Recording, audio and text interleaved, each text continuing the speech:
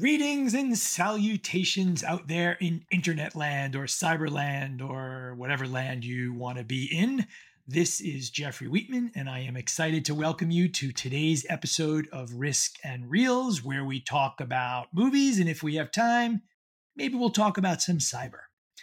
I am joined by a new friend, but a good friend, George Al-Koura. George is the Chief Information Security Officer for Ruby Life. He is super busy, and we are so honored that George took time out of his day to come visit with us. Say hi to all the listeners, George. Hey, Jeff, how's it going? Thank you, everyone, for hearing me out and giving me the time of day, because I barely like listening to myself, but Jeff seems to have given me a platform, so I appreciate my friend Jeff. You don't like listening to yourself, but you have your own podcast, which I'm going to actually be on coming up in the future. So I'm going to butcher it. Tell everyone out there who's listening what the name of your podcast so they can go check that out, because it is awesome. Yeah, so I got a show. Thanks, Jeff. I got a show called Bare Knuckles Brass Tacks. It is with another guy named George Kamid. He is on the sales side. He recently just became the head of product marketing at Cinder, which is a super exciting trust and safety company. Saw that. And so our whole thing is talking about trying to solve the whole vendor-client divide in security. And, if you've been in the game long enough, the game of, doing the business of this thing can be extremely insufferable, super annoying. And if people tried pulling this shit in any kind of dating context or just how you deal with your friends, it would be completely offside. Yet for some reason in the sales relationship, it's just accepted. This whole show is meant to call it out. Excellent. All right. Well, people definitely should check that out after they listen to George today. So, all right. So as everyone knows, we always start with a movie question. So what am I going to hit George with? Okay, I got a good one. What movie has a great redemption story? So bad person turned good, bad guy, bad girl, whatever turned good. So please, maybe you didn't have necessarily a great sort of feeling, but I think everyone has an opportunity to have redemption, right? Everybody gets second chances. So what movie do you love that has that redemption cycle? I think a movie that really always speaks to me from like a redemption cycle standpoint has been Jerry Maguire. So if you remember Jerry Maguire, like, dude was top of his game at a big firm, right? He signed all the big clients. He's going to the NFL draft and all the thing. And then, he has this eureka moment where he realizes that everything in his life that he's built up to doesn't actually align to who he is and what he wants and what his vision is. And so he puts out this mission statement where he honestly captures his thoughts and puts it in, like, everyone in the company's mailbox. So the next morning he gets praised as a hero for like a minute, but then obviously, the company backhandedly works to pull all of his clients from him, and then they fire him unceremoniously. So now he's all up on his own. He's got to figure out how to basically be an independent consultant as a sports agent, and kind of everything that comes with that whole life reckoning. His fiance leaves him. His friends won't talk to him anymore. He's absolute rock bottom, but he is just so solid in his belief and his vision and himself and what he knows he's trying to achieve. That kind of perseverance, that kind of resilience, that kind of strength. I feel the emotions kind of building up, even like thinking back to it, And so that movie is just, it's something that's meant a lot to me since I was a kid, and I'll still think back to it when I'm going through stuff now.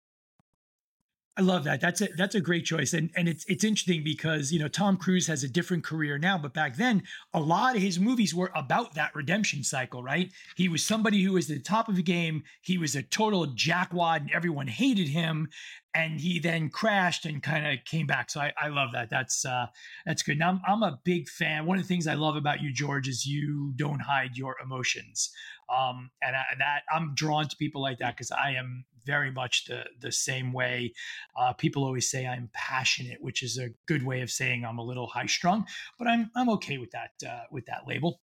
So my redemption story might be a little bit controversial, especially in light of some of the latter films, but my redemption story is Anakin Skywalker, Darth Vader, right? You see him and he is the most evil person in the universe, essentially. And you see him sort of get the redemption at the end of what turned out to be episode uh, 6, which we didn't know at the time. Of course, then they go back and they show, and he actually was even worse than people thought. But even still, just the whole redemption, the fact that the redemption was triggered by his essentially abandoned son in Luke Skywalker. I love that. It's some of the movies that we don't acknowledge that they ever happened, but I just think that's to me that's a powerful redemption story because his sort of comeback is literally in the face of death, right? He essentially sacrifices himself for his abandoned son. So that's kind of my You know what's funny my about that take. is I always considered that kind of story arc, especially the Anakin story arc, um, to be that he was misunderstood, and a lot of his anger came from being misunderstood. And I think if you end up being any kind of successful person in this industry, in our industry of all things, and you're someone that people actually, seem to like hanging out with, you're probably a bit of a misfit. And I totally would. I'm down with the Anakin kind of story arc. Like I think you hit it on the head, but I think there's like a lot more can even be explored to it if we ever wanted to have a show Yeah. about that. Yeah, no, that would be a great conversation next time we see each other. Then I know we were talking before we started the actual recording that both of us are going to be traveling like crazy coming Oh up, yeah. and it's you know, people say, "Oh, you travel for it? That must be fun." And the answer is, it's probably not as fun as you think. Being places is cool, but getting there, especially these days, is just atrocious. But hopefully it'll be better. So, all right. So, redemption. I think that's actually a great transition, right? So, you are the CISO for Ruby Life. For those of you out there that don't know, Ruby Life had a fairly significant and very, very public breach 6 years ago, 5 years ago, George. No, not like 8 years ago. Oh, okay. Oh, yeah. I COVID totally ruined my sense of time. I have Yeah. zero ability. But in any case, very public, very visible. We won't go into what your business is, but it was a potentially embarrassing for the people whose data got breached. So you took the opportunity. You were given an opportunity to come in and step into a program that clearly there were some challenges. I don't want to say issues, and I don't like blaming people. 8 years ago, it was definitely not the same risk environment as we have now.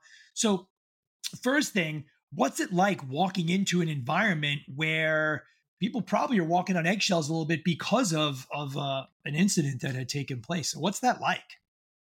Well, I'll state this. Like I stepped in this role on like year, I guess 5 or 6 after it happened.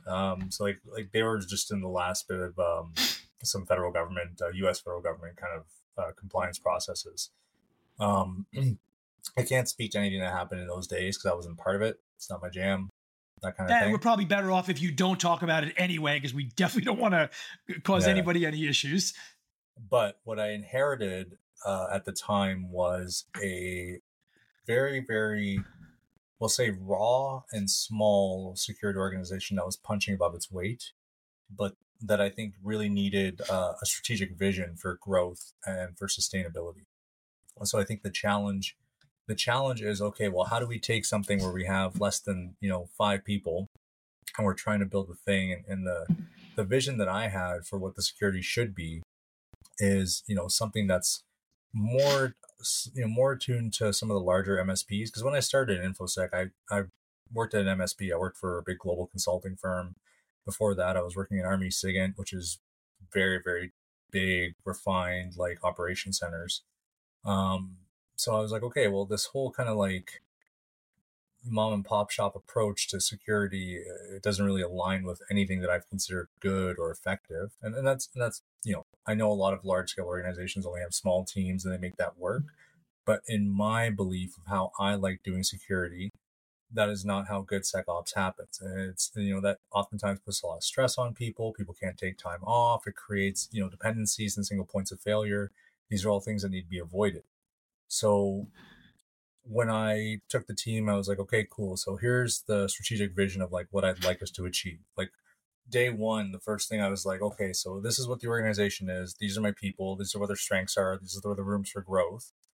And what do we need to achieve in the next 6, 12, 18 months? And even before getting to that, it's like, what is the mountaintop? And I always do this process working backwards. I'm like, what am I ultimately trying to achieve? Where am I at now? And what needs to be done to get from here to here?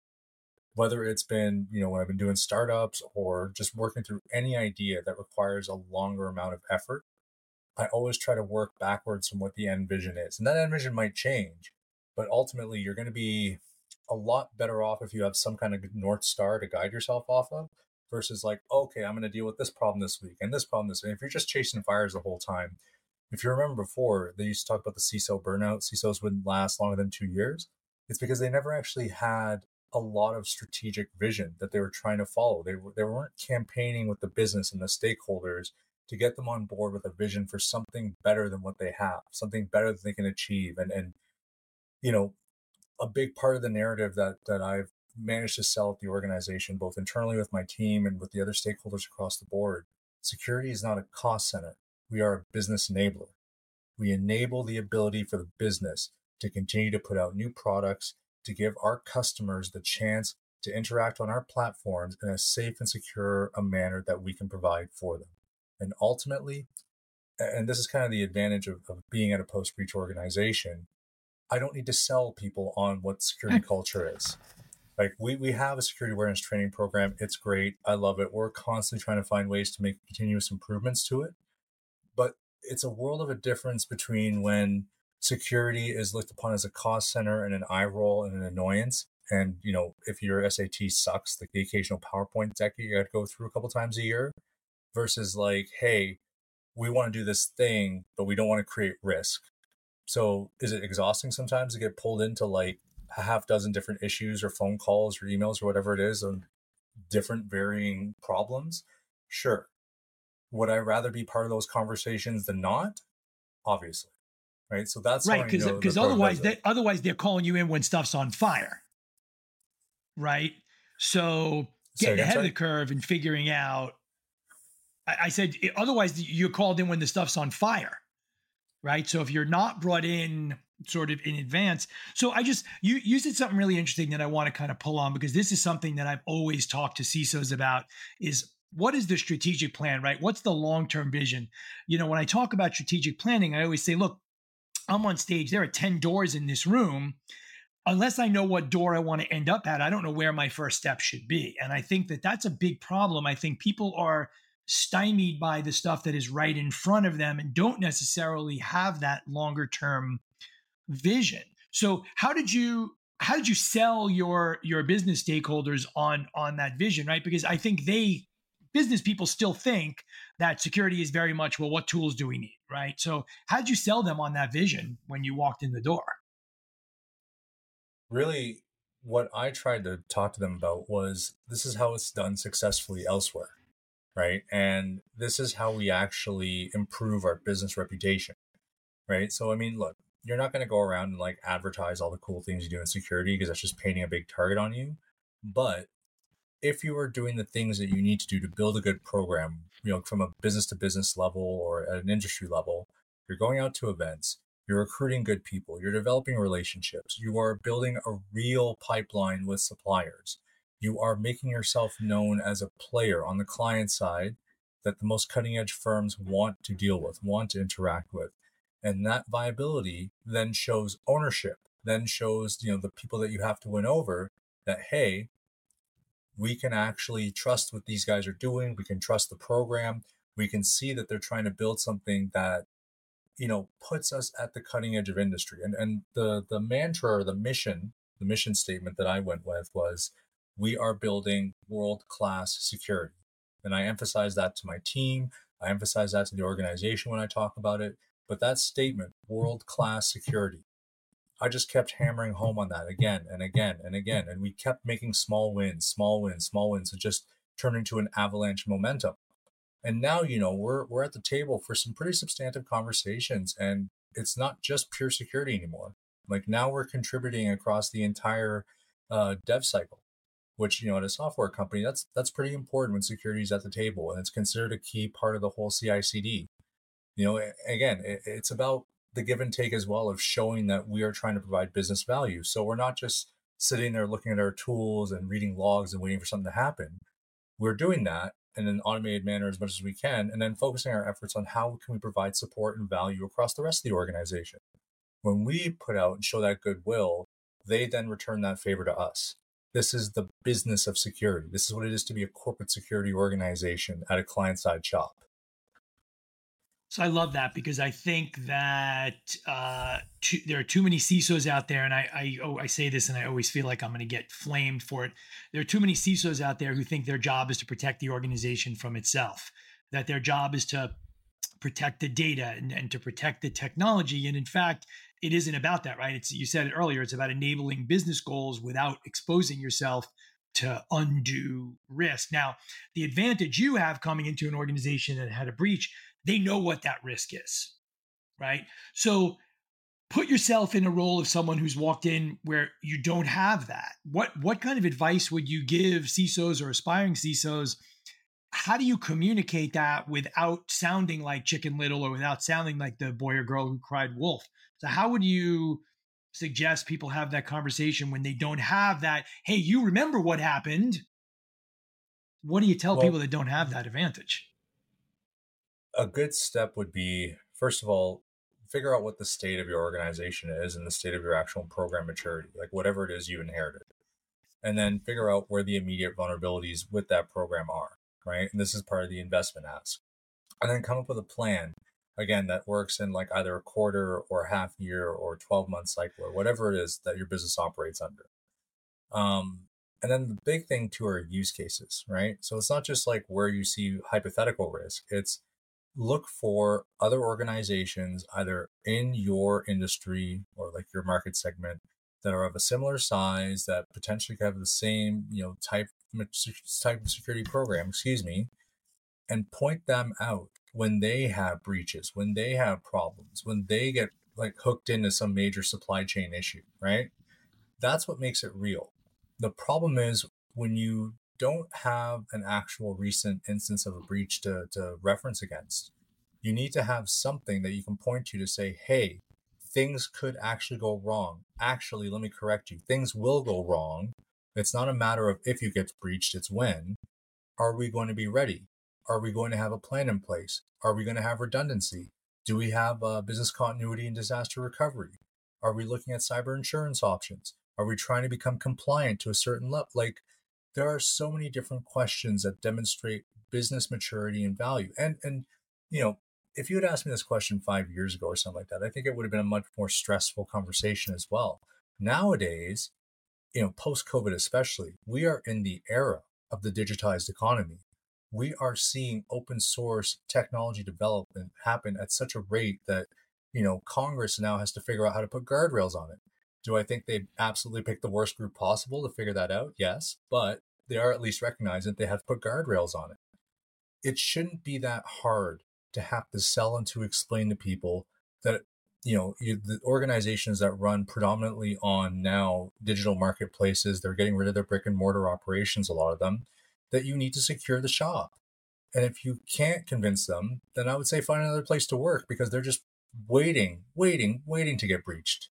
Now, the other thing too, when you start presenting this, and typically if organizations don't already have a mature security program, they oftentimes, I've found in my experience, really look at security as a cost center, and they're going to ask you what's the ROI. So there is no solid ROI formula for security investment, but what you can do, and what I would suggest, is figure out other organizations, either similar in size or that are in the same market sector or industry, that have experienced a major compromise or breach. Show what the cost was, both in terms of numbers and in business reputational loss. Show what really happened. Show how it impacted their employees, how it impacted people associated or affiliated with the business. Show how much it spread across the supply chain if that was the issue, right? It's not fear mongering. You're literally just pointing out, hey, if we don't make these investments and if we don't build this program, this is what we're setting ourselves up for, right? if the organization doesn't start turning, because what they might ask you to do is they might give you a little bit of leeway to see how you do with it. They're not just going to give you a whole black box budget and just be like, cool, go ahead, waste all of our money, spend away. They're going to look for incremental successes. So if you can look at a thing where it's just like, hey, I want us to implement MFA, right? They don't have MFA. You guide the company and your team through the successful implementation of MFA. Great. Now you have secure IAM. Then your next thing is, cool, I want us to implement, EDR across the board, or we don't really know what's happening at the endpoint layer. So you go through that implementation. Hey, I want us to really take a hold of how we're doing our vulnerability management. We should really make this cycle. We should really, we should have a RACI in place and know who's responsible for what. We should show some process leadership across the entire organization. You get that done. Now you have some cornerstone key steps for a mature security program in place, and you've shown viability to your board and the rest of your C-suite that, hey, they can trust you to get this done, and they can listen to what your ideas are because they have actual value.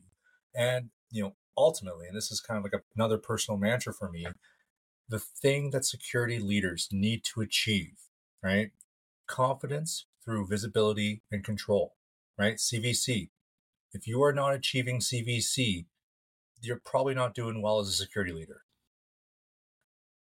Interesting. So I want to just repeat one thing you said because I think it's really important.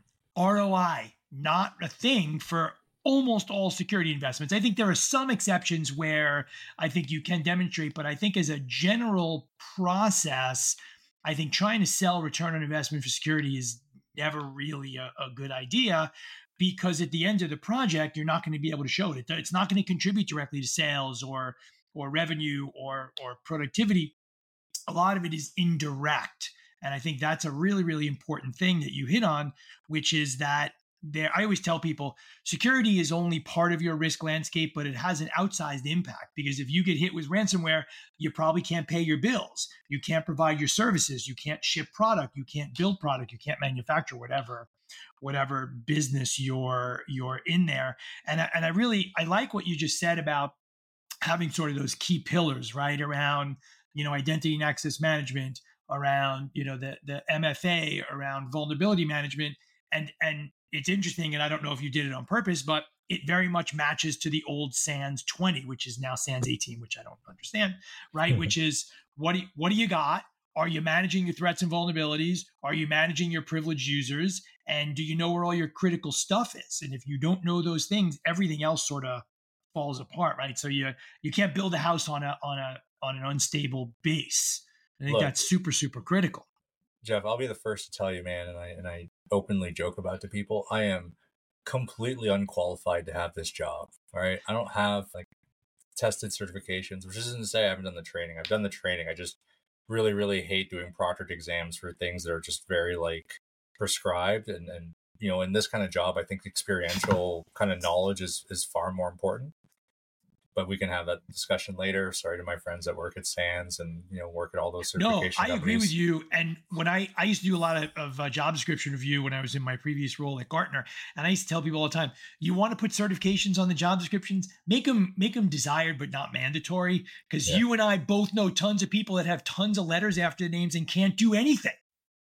No, and like if the problem isn't exactly what they were taught in their little program, they're useless, and that is the last thing I need right now when I'm in the middle of an incident. Yeah.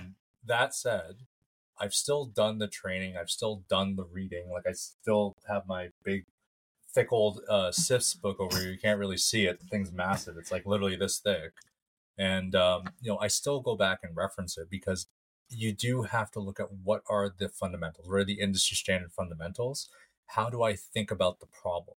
How you solve the problem is up to your ingenuity and creativity as an individual leader, the organization, the budget, the people you have working for you, the people you have working with you. So many different factors that are kind of driven on you as a leader to pull the best performance from. But actually understanding what are the industry standard methods of approaching the problems, that's where you have to be a study. That's where you have to take the time on your evenings and weekends and read and learn. There is a ton of value in that. Do I think there's a ton of value in spending $3,000 or $8,000 just to get a fancy acronym at the end of your name that no one's going to give a shit about except for a government RFP? No, probably not. But you still need to learn the things. Yeah, I knew a guy a bunch of years ago, and after his signature, it said TMTCTL, too many certifications to list, and the guy couldn't do anything other than take classes and take tests, and it was like a Right. big joke. And the crazy thing, he ended up with a really really big job, making a ton of money, and I don't understand that. And I think this is an ongoing problem. So there's a guy that I'm recently connected to on LinkedIn, and he's been over the last week, he's been posting a bunch of job descriptions for CISOs, and you look at them and you go, well, they literally want this person to be everything, and by the way, they're paying 100,000 euros or 100,000 pounds, which is not even enough salary to pay an engineer at this point now. And I think that comes back to the point you've made a couple of times, which is it's a business thing. If the business doesn't see the value, they're not going to allocate the resources, right? So let's kind of shift a little bit and talk about budgeting. The economy is weird right now. There are indicators that say we've been in and out of recession. There are indicators say the recession hasn't started yet, and everything in between. But we're definitely starting to hear people talk about, well, we need to start watching what we're spending. We need to start cutting back. Are you seeing any of that stuff? Are people starting to maybe question the investments a little bit more? Yeah, Or tons. But when I look at, like, people can, you can blame CROs, you can blame VCs, you can blame whatever your CEO, and they're chasing their bonuses and their EBITDAs. Like, I think whatever, there's a time and a place for that conversation. What ultimately I think is driving this is that, yeah, dollars and cash reserves are getting a little bit low for a lot of places. We have to ask, as security practitioners and as security leaders, are we getting the most utilization out of the things that we spent money on during the good days? Right? I think the problem is, and this is an actual, like, I think it's a fair critique. A lot of big fancy tools were bought, right? A lot of great sales work was done, really fun events, super good marketing, all that shit. You're using like maybe one or two features, and 98% of the thing you spent $200,000, $300,000 a year on is sitting on a shelf. And then you want another new fancy thing and another new fancy thing. Well, if I was an owner of a company, why the hell would I approve that? You're not even using the other fancy thing that we bought last year.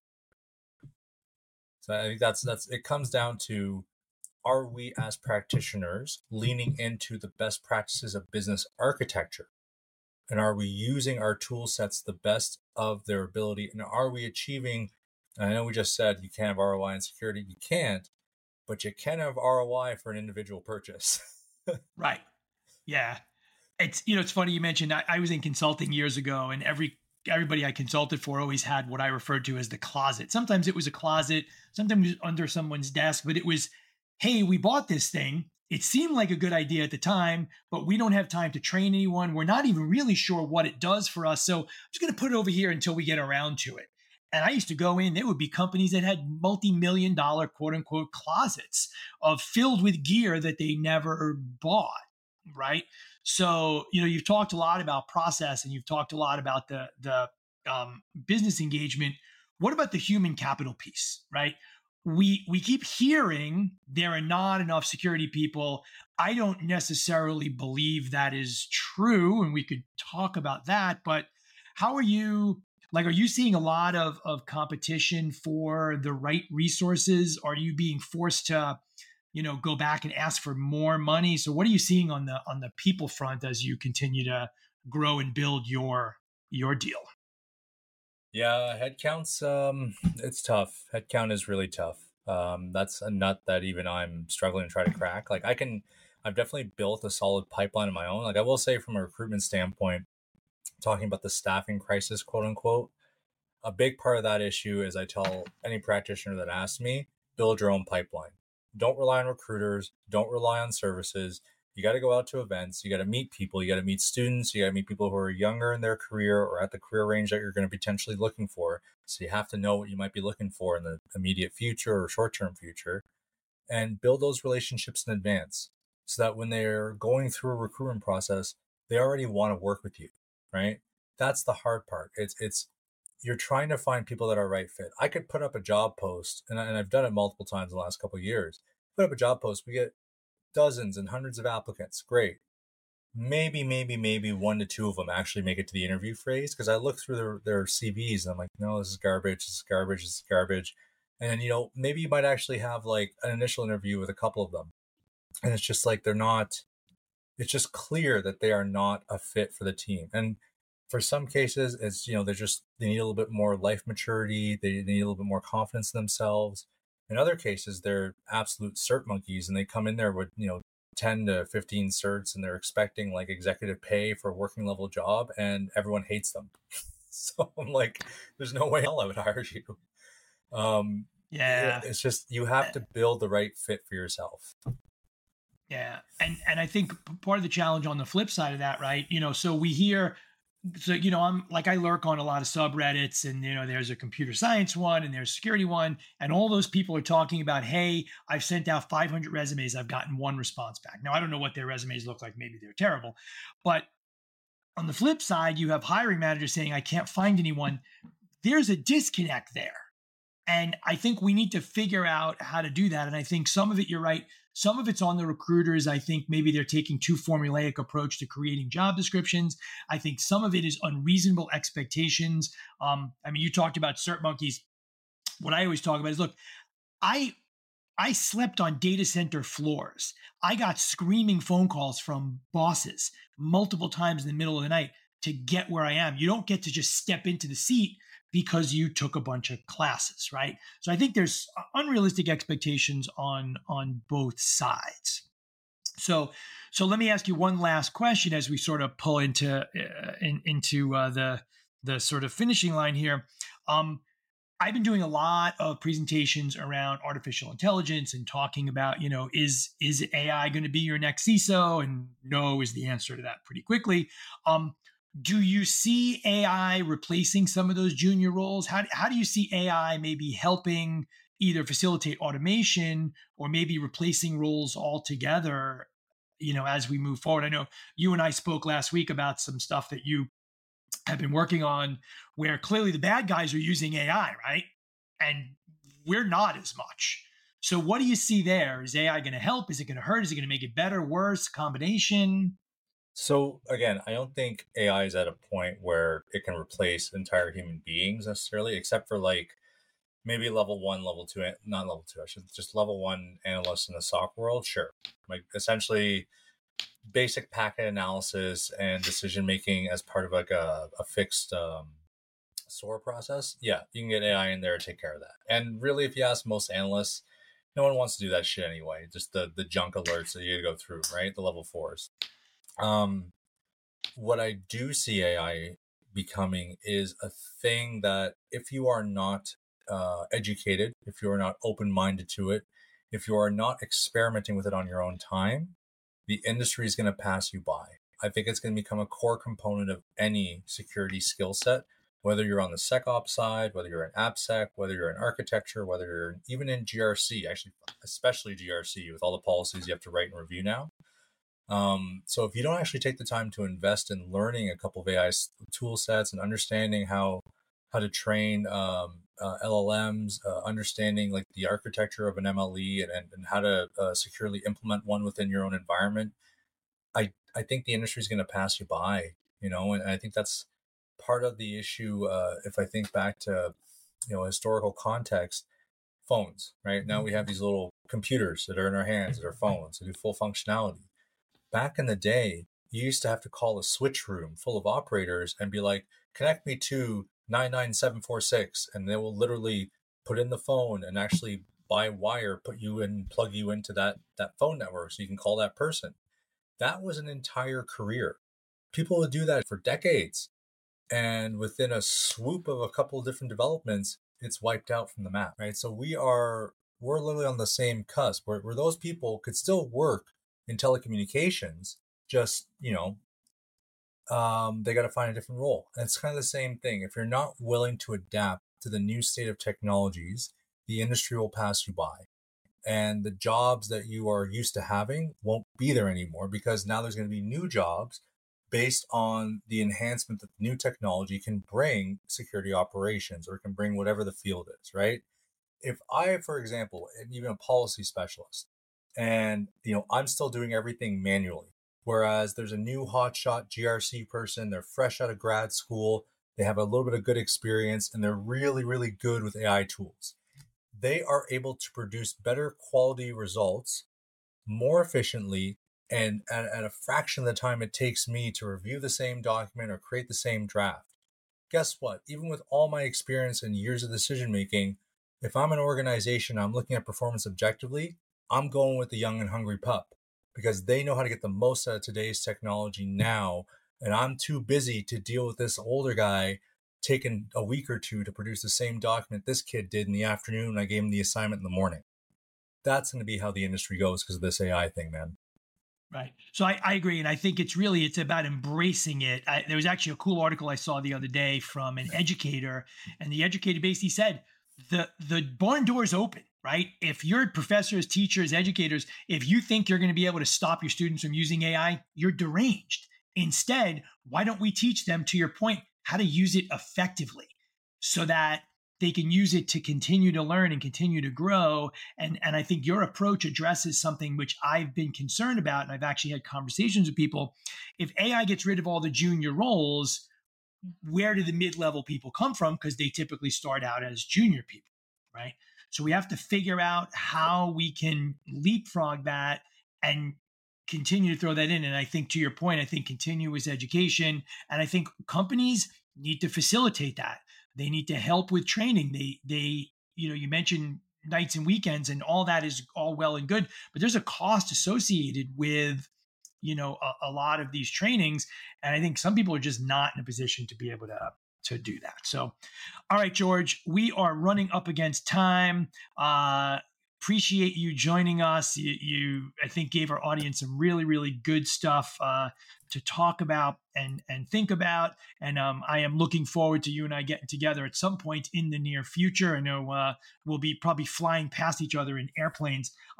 Any final closing thoughts before we wrap up? Yeah, so just to go back to the start of the show, Bare Knuckles and Brass Tacks is available on Spotify and Apple Pods. Look us up, please subscribe.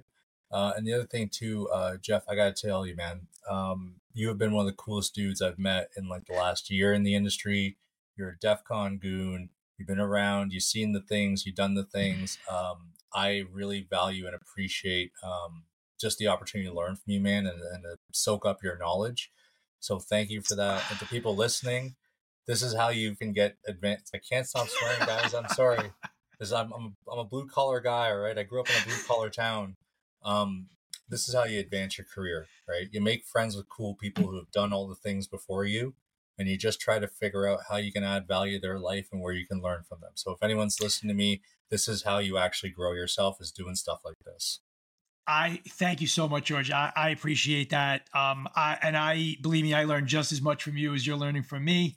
So again, thank you so much for joining. This has been another episode of Risk and Reels. I'm your host, Jeffrey Wheatman. Stay safe, stay secure, stay healthy. Wheatman out.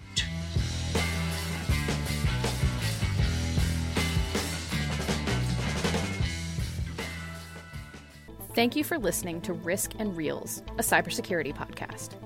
Be sure to follow us on Apple Podcasts, Spotify, or wherever you listen to riveting 30-minute conversation about movies and cybersecurity. Jeffrey will be on the road this year at some of the industry's biggest events, but you can always find him on LinkedIn and Twitter at Jeffrey Wheatman. This podcast is powered by Black Kite, the only security rating service to deliver the highest quality intelligence to help organizations make better risk decisions.